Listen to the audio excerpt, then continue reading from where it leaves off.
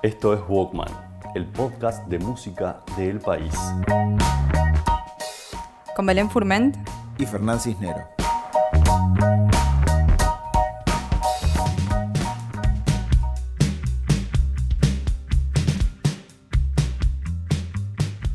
Bueno, estamos con Pedro Dalton y José Nosar de Los Buenos Muchachos. Suelen hacer como desafíos en los shows, siempre buscan cosas nuevas. ¿Va a haber una idea central en este show? Sí, hay una idea central. Sí, porque es presentación de disco, entonces se va a generar eso que generamos en general, mirá todo lo general que te digo, que es hacer el disco entero en el orden como primer acto y dedicarle toda la parte estética y digamos y de generar un clima solo en esa parte, solo en la primera parte, que son las 12 canciones del disco. Es un show que piensan registrar. Me acuerdo que después del Nidal hablé con alguien de la banda de que todo el mundo estaba impresionado y decían tipo...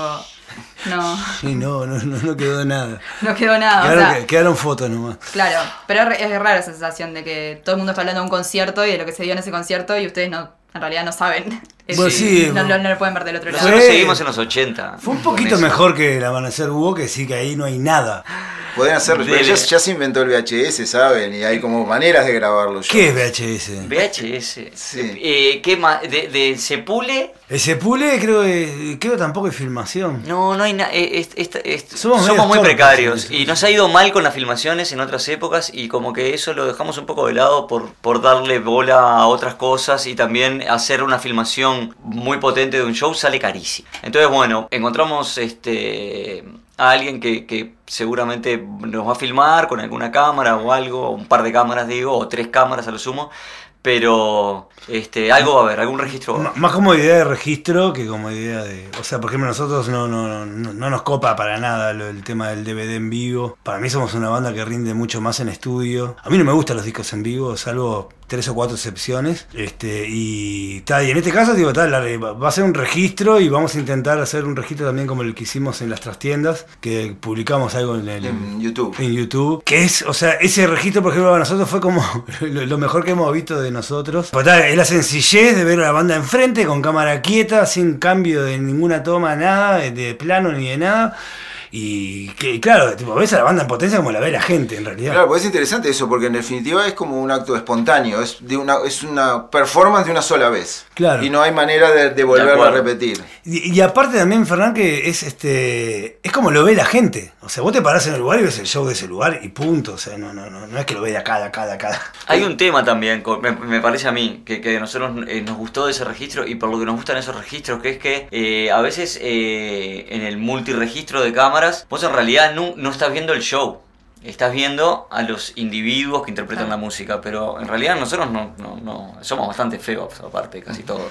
Entonces, la idea es que vos veas el concepto completo de lo que es la iluminación, de cómo está planteado el show, porque eso es lo que nosotros estamos pensando. Cambiando de tema, pensaba en todas las notas que han dado, han hecho mucha prensa de este caso. ¿Cómo se cambia de tanto hablar de algo? ¿Cómo van cambiando el vínculo con el disco? ¿Le encuentran otras cosas en esas charlas? ¿Cómo es eso? ¿O es una cosa estática el disco que...? Yo sí, a mí me pasó, especialmente con este disco, creo que fue... de los buenos, habrá sido como el único que realmente después de salir del estudio, o sea, lo sigo escuchando, o sea, y no es que le encuentre cosas diferentes ni nada, sino que más bien como que me sigue emocionando de la misma manera y es como que necesito escucharlo. A veces, o sea, me tomo un tiempo así de una semana y eso, pero cuando recaigo, viste, en el disco, o sea, lo tengo en Spotify así, tipo, y lo escucho, o sea, me encanta, o sea, generó un sonido que para mí sigue renovándose todos los días. Pero eventualmente en eso de las charlas, de repente un concepto que pueda tener alguien que viene a plantear una mirada del disco diferente a la de uno, te puede hacer mirar algo o encontrar otra arista más que cambiar tu opinión de cómo ves el disco. Pero creo que nosotros en este disco específico teníamos clarísimo lo que queríamos y tenemos clarísimo lo que el disco representa, y creo que es un disco donde, si bien puede haber distintas miradas, de repente en algún concepto desde el punto de vista lírico y desde el punto de vista musical, el disco es bien claro y conciso, digamos, ¿no? Decías esto de de las miradas de afuera, como que la primera canción suene a candombe, ponele, o tenga algo de candombe. Claro. Lo que pasa es que hay que decir la verdad, no nos hemos encontrado con un cronista con la percepción de Fernando. Y eso está, abre otra dimensión. Yo creo que esa definición de que empieza con un candombe me pasa un disparate. Pero yo creo que es fantástica igual. Por dónde lo dijiste me parece muy simpático. Cuando decís que tenían claro qué querían con este disco, cómo querían que sonara, y te parece que es súper claro, ¿qué es lo que ves vos cuando escuchas el disco? Teníamos, antes para aclarar algo, para que no se malentienda, teníamos muy claro lo que queríamos con el disco y teníamos claro cómo queríamos que sonara. Y luego el trabajo con el productor elevó el disco también hacia otros lugares y amplió un poco el espectro. Bueno, con el disco teníamos varios planteos desde el punto de vista estético sonoro, desde el punto de vista lírico, Pedro lo podrá explicar mejor. Teníamos también una idea de cómo queríamos que fueran las canciones, que es lo que queda claro que es algo medio inusual no solo en Los Buenos Muchachos, sino un disco casi concebido de esa forma, que casi todas las canciones tienen por lo menos 2 partes sumamente diferenciadas, algunas 3, donde una parte parecería no convivir con la otra, a no ser ciertas atmósferas que remiten a una primera parte. Las partes B suelen como un huracán que remete a la canción. Eso lo teníamos clarísimo. También teníamos claro que queríamos que el disco no fuera demasiado extenso, y en realidad en un momento iba a ser bastante más corto, pero bueno, quedamos en un paso medio, y teníamos claro que no íbamos a incluir ninguna canción que en el estudio no representara lo que nosotros teníamos en la mente que esa canción tenía que ser, y de hecho nos pasó con una canción que estaba mejor en los demos que en el estudio, y directamente la radiamos del disco. Y en cuanto a las letras, Pedro, ¿cómo te sentís vos? Y yo muy contento.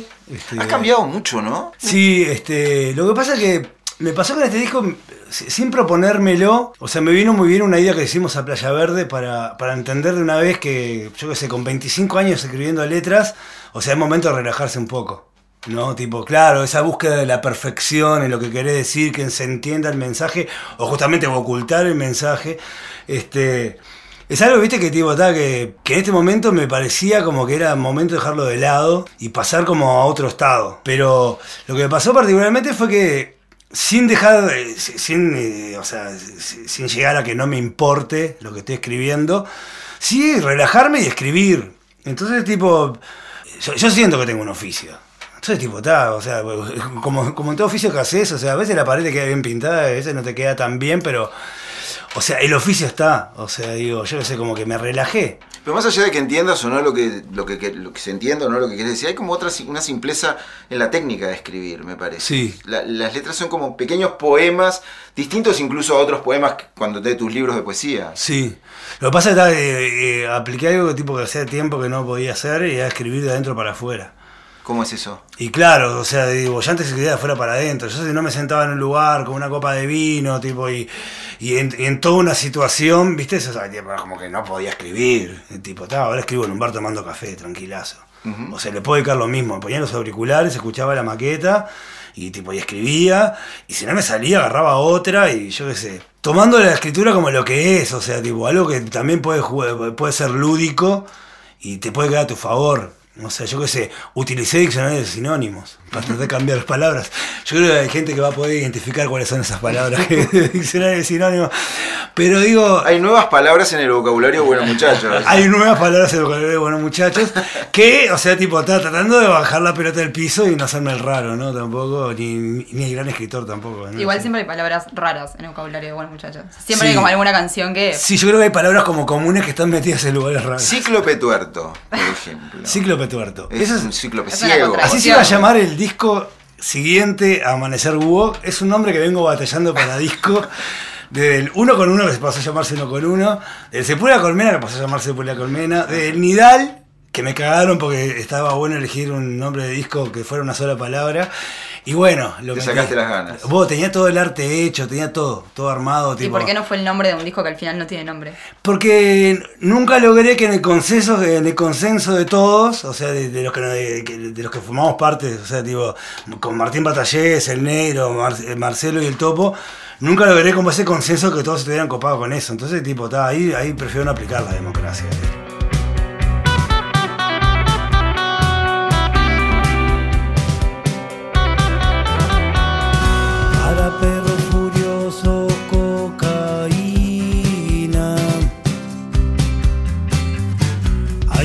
cíclope tuerto en el balcón.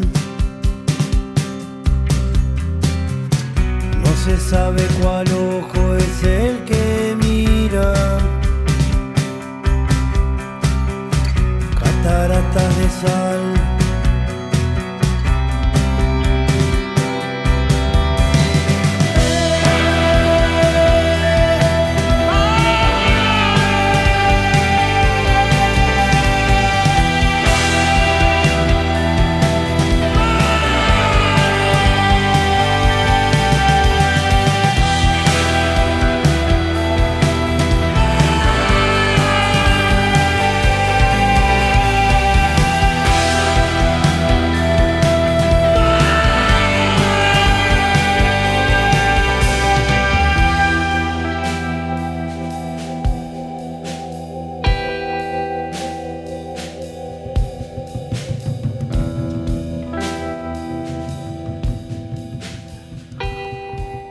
Vos hablabas de esto de como de escribir de adentro para afuera, o como que hay una libertad, ¿no? En este disco, como que capaz que el laburo en sí fue más relajado, y a mí me da la sensación de que eso es lo que hace llegar el disco de Buenos Muchachos como a lugares nuevos, emocionales capaz. Esto que vos decías de que seguís escuchando el disco y te sigue emocionando. Creo que sí, aparte también, creo que todos laburamos relajados en una situación en la cual en general no estamos relajados. Pues en Ideal lo hicimos de taquito, en Ideal tipo, estábamos comiendo en asado y terminamos de comer y nos íbamos a grabar tipo en un plan tipo, había pileta, yo que sé, nos bañábamos, salíamos tipo, ahora me toca grabar. O sea, grabábamos todos juntos, era una cosa tipo que también, o sea, si ahí se vamos a sentir algún tipo de tensión, tipo, somos unos ridículos. Pero lo que pasó acá fue que entramos en un estudio donde el taxi corre. Si bien sabíamos que lo íbamos a lograr igual, o sea, tipo, para mí pudimos trabajar como con una soltura y también ahí como vuelvo otra vez un poco a lo del oficio, ¿viste? A darnos cuenta de que realmente en los últimos discos aprendimos a de qué manera relacionarnos en la parte de discutir arreglos o de tratar de imponer cosas, ¿entendés? O sea, cómo tenés que tirarte un poco para atrás, cómo tenés que escuchar, cómo tenés que darte tiempo a entender lo que te quiere decir el otro. Y creo que todo eso sucedió en el estudio y eso fue re importante para lo que quedó. Pero yo creo que el disco llega a capaz también a lugares nuevos. Y está bueno eso que decías vos de la libertad que se nota en el disco, porque no hubo, más allá de que para nosotros es un gran disco, ¿no? Eso lo primero, porque capaz que en algún otro disco también se había dado algo parecido.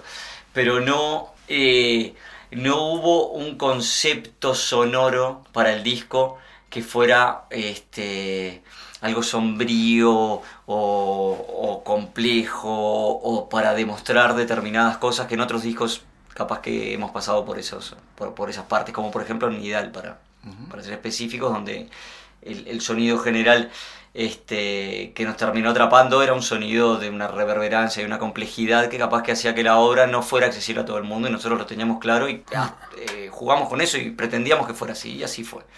A mí me parece, de alguna manera, lo que vos decías hoy de que las canciones tienen como 2 o 3 partes que son radicalmente diferentes, me suena que es como un disco de abstinencia, de esa abstinencia que uno ve en las películas, ¿no? Que por ahí la estás llevando bien y de repente el mundo se te está dando vuelta y no sabes qué hacer y estás como encerrado y entras en una locura ahí. A mí este disco me transmite pila de eso y de repente como la calma, ¿no? Bueno, la tranquilidad. Eso sí, está claro en las canciones. No fue una cosa adrede, pero es decir, no fue adrede desde el punto de vista conceptual, pero sí fue adrede desde el punto de vista sonoro.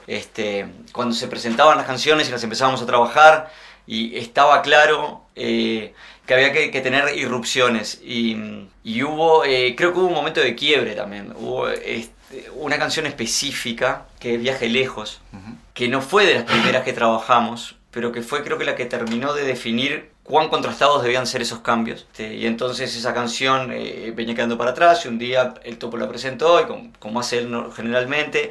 Entonces tiró esa canción, y la segunda parte de la canción a mí se me ocurrió hacer una cosa sumamente ridícula, y como casi un drum and bass, digamos. Y Pedro empezó a cantar una cosa rarísima arriba, y lo estábamos grabando.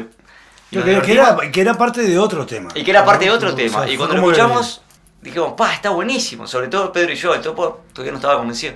Nos encantó cómo quedó, a ver cómo quedó. Y entonces dijimos, ya está, es así. Y bueno, ese cambio tan radical que remite a una escena muy fea, que para mí por lo menos en cuanto al chiste ilustrativo, solo voy a decir el título y no voy a decir de qué se trata porque es espantoso, pero para mí esa canción es como una canción de un cura pederasta.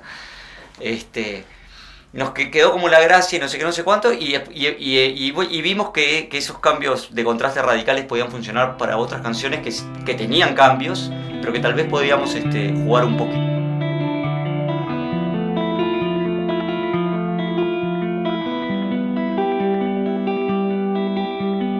Van hacia lejos sin partir, sueñan con ser ellos, aunque lo son. Es que ir adentro es casi lejos.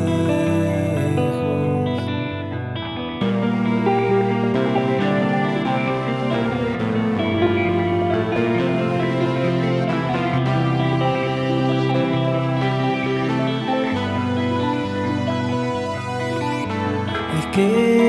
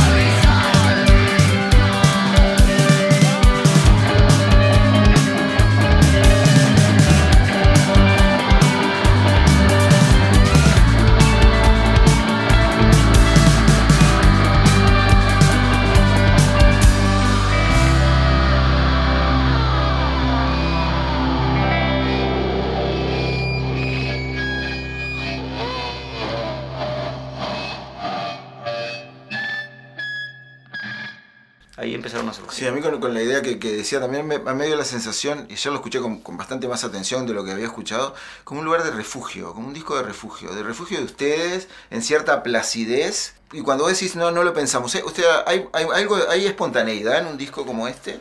O sea... Lo que pasa o sea, sí hay cierta espontaneidad, pero para mí la espontaneidad se marca después de que hay como unos parámetros que hablamos entre nosotros. O sea, por ejemplo, a mí me gustaría que el bajo y la batería dominaran el disco, claro, en este caso, por primera vez. Entonces, ¿qué es lo que tenés que apostar? A que el bajo y la batería suenen del carajo. Y que la voz también. Entonces, la voz tiene que sonar del carajo. Entonces, ya ahí con ese parámetro empezás, o sea, volvemos otra vez como a lo lúdico. ¿Entendés? A ver cómo vos te comportás. Y cada uno en su casa, para mí, o sea, pasa por toda esa historia de qué es lo que voy a hacer en este tema.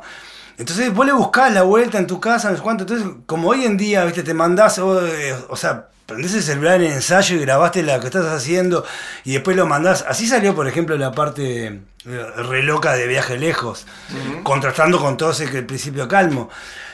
El Topo tiene una cosa que yo, que soy por lo menos en general, he sido como que más cuenta se da en cuanto a sugerirle qué hacer con esto y qué hacer con esto. El Topo graba y en general él trabaja con arpegios. Entonces, o sea, a mí me pasa que escucho 3 cosas que manda y todavía no me doy tanto cuenta, pero cuando se empieza a tocar en el ensayo digo, esto está bueno con aquella otra parte que mandaste, y ahí empieza a tocarla y digo, bueno, sí, habría que unirlas, pero siempre se puede unir. Así pasó con Jajajeje. Así pasó como con varias canciones. Sentimiento acorde. Sentimiento acorde. Sentimiento acorde. Digo, no sé, es como que las percibo que me parece que está igual. Y después me dicen, vos, claro, si terminan esta nota que continúa con esta, cosa que yo no sé.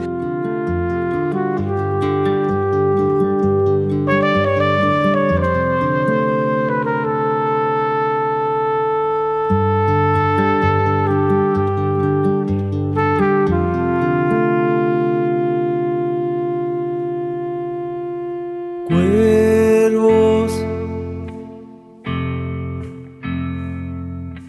mienten. Esto sucede. Va más.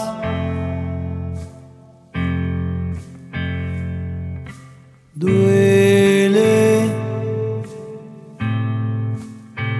Un ángel más cayó.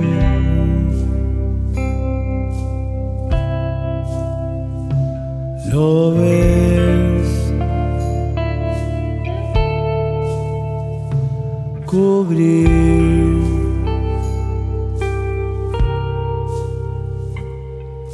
solo sucede. No toques más, que duele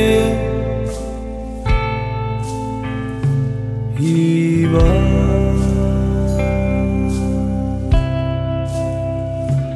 Cubrir,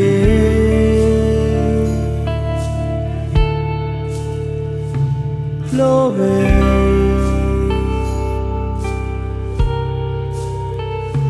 Morir.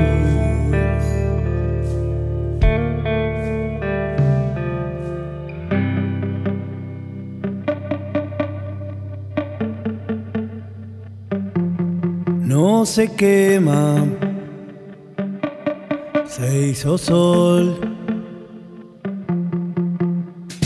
escuchando ojeras del ayer. Hoy se anima, quiere andar, tiene timbres vivos en su fe y se anima, quiere andar.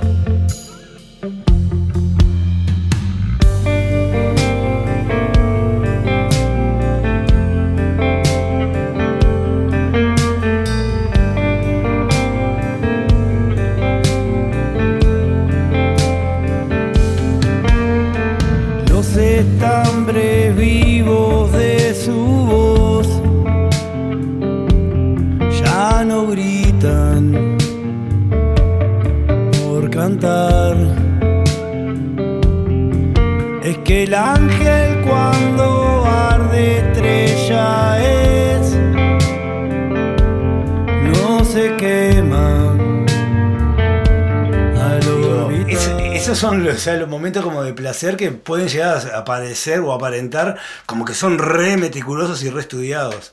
Y en el fondo es como decía, como un cadáver exquisito, o sea Sí, que van exacto. como... Claro. Y la parte lúdica esa que vos decís, capaz que también pasa porque ahora tenemos o hemos aprendido a tener más espacio de respeto entre nosotros, aparte de que, bueno, conocimiento que ya, por supuesto, son muchísimos años. Pero entonces nos pasa un poco eso de lo que decía el Pedro también, del trabajo en casa y no sé qué, que es como... respetar a la otra persona. Entonces hay un arreglo vas a tirar el tema y alguien hace un arreglo que para vos no funciona y funcionaría a otro. Y entonces a partir de eso empezar a conversar, a ver por qué esa persona tira ese arreglo. Se descarta ese arreglo y se va. Entonces, si se descarta ese arreglo de plano, sin una explicación conceptual o teórica de fondo, lo único que tenés es una riña de gallos, porque una persona lo quiere, otra persona no lo quiere, una persona lo hizo, con lo cual estás ya tocando el ego, que es algo que es bastante complejo, y otra persona le dice que eso que hizo es una porquería. Entonces, darte el lugar para, bueno, estas son las personas con las que yo trabajo y estas personas son las que yo admiro y respeto haciendo música. Entonces, eso que esa persona plantea puede ser un error, pero todos nos tomamos el tiempo de ver ese planteo y ese arreglo. ¿Tiene un lugar o no? ¿Por qué a esa persona le está pareciendo eso? Si esa persona no es un tipo que Sí. a mí me parece que es un espantoso músico, es un tipo al que admiro como músico, por algo lo dice. Entonces, empezar a ver las cosas desde otros lugares hace que también las piezas se encastren de un modo mucho más natural. Entonces creo que nosotros llegamos a eso ahora. Entonces nosotros vamos y tenemos una idea de por dónde queremos que fluyan esas creaciones. Después es momento de pulirlas y momento de sacar cosas y de tener esa pequeña discusión en donde puede haber un toque a distintos egos, pero siempre desde un lugar que sea positivo para la banda y no sea una cosa de quitar algo sin darle el tiempo necesario de poder un disco más armonioso en el sentido no de armonía musical, sino de armonía personal, humana. De camaradería. Humana que se da claro, naturalmente porque ya nos conocemos y sabemos a dónde queremos ir. Y ya lo conversamos mucho antes, porque ya estamos conversando, ya estamos componiendo para el disco que viene. Entonces son 2 años en los que se conversa sobre los temas, sobre lo que se quiere. Lo que pasa es que el planteo es diferente. Por ejemplo, una cosa es decir tipo onda, vos, eso que hiciste es una cagada, a decir tipo onda. ¿Ustedes vivieron etapas así? Y tuvimos momentos, sí. Hubieron momentos complicados que hoy en día estuvieron buenísimos. Porque si no aprendes de esas cosas, o sea, tipo, yo qué sé, nosotros no somos gente que nos gusta andar las patadas. El caso de bandas, viste, que yo he ido a ensayos, por ejemplo, me acuerdo de Chicos Electros, en una banda que se hacían las cosas tan frontal y de manera tan, como si estuvieran jugando un partido de fútbol, era lo mismo. Pero pasara bien la puta madre, tipo, se hablaban así. O sea, tipo, toca bien, no, pero otra vez errás.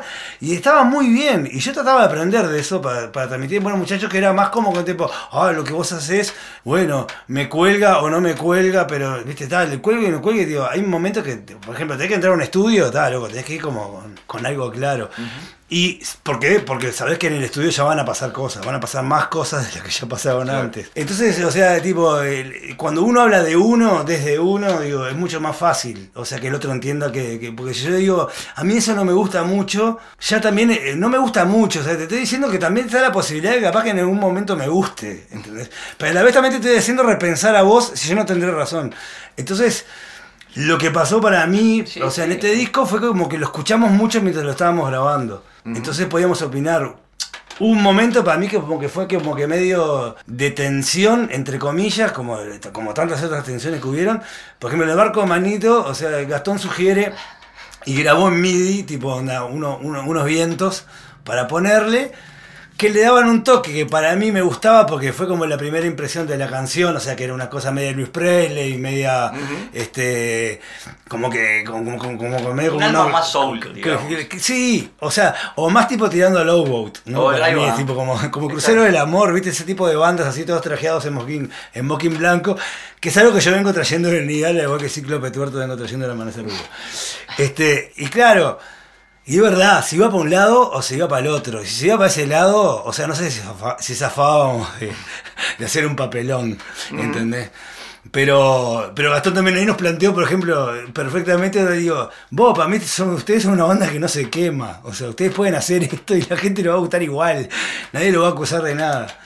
Y está, bueno, pero logramos llegar a un consenso porque fueron como 2 o 3 días. Uy, sí, porque siempre hay momentos de lo lindo también a veces es cuando vos decís, tipo, esto no me gusta también, o sea, que se te caiga una idea a vos, ¿viste? Porque es re fácil decir esto, no lo otro, ¿no?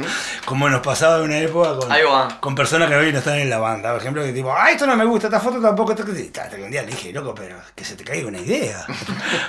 Propone algo. Eso es un cambio, probablemente eso que dice ahora Pedro, pensándolo, ese es el cambio más importante, ¿no? ¿Cuál es tu propuesta? Que podés no tenerla, directamente decir, no me gusta. Bueno, va en la manera también que lo digas, y qué pasa entonces si no te... esa era la búsqueda, bueno, no vamos a ir con esos vientos, ¿qué es lo que vamos a hacer? Bueno, había una guitarra que se podía utilizar, y fue lo que se utilizó, es decir, había maneras de suplantar las cosas, entonces siempre que intervenís para aplicar una negativa, tener una mínima idea de hacia dónde podés guiar la canción o lo que fue. De lo que estamos hablando, de lo que estuvimos hablando con Pedro Dalton y José Nosares, del nuevo disco, el último disco de Los Buenos Muchachos, lo presentan, recuérdenme, el disco ¿cómo lo piden en disquerías? El nuevo de Buenos Muchachos, porque sí, o el 8. El 8. No he ido aún.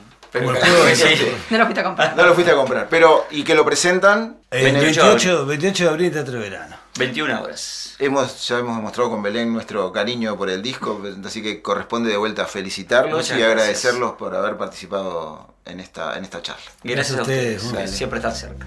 Puedes pestañear lo oscuro es humo, tus cuerdas corazón relucen en oro. Contame, brother, si al fin la luz se tiñe azul, si es que al fin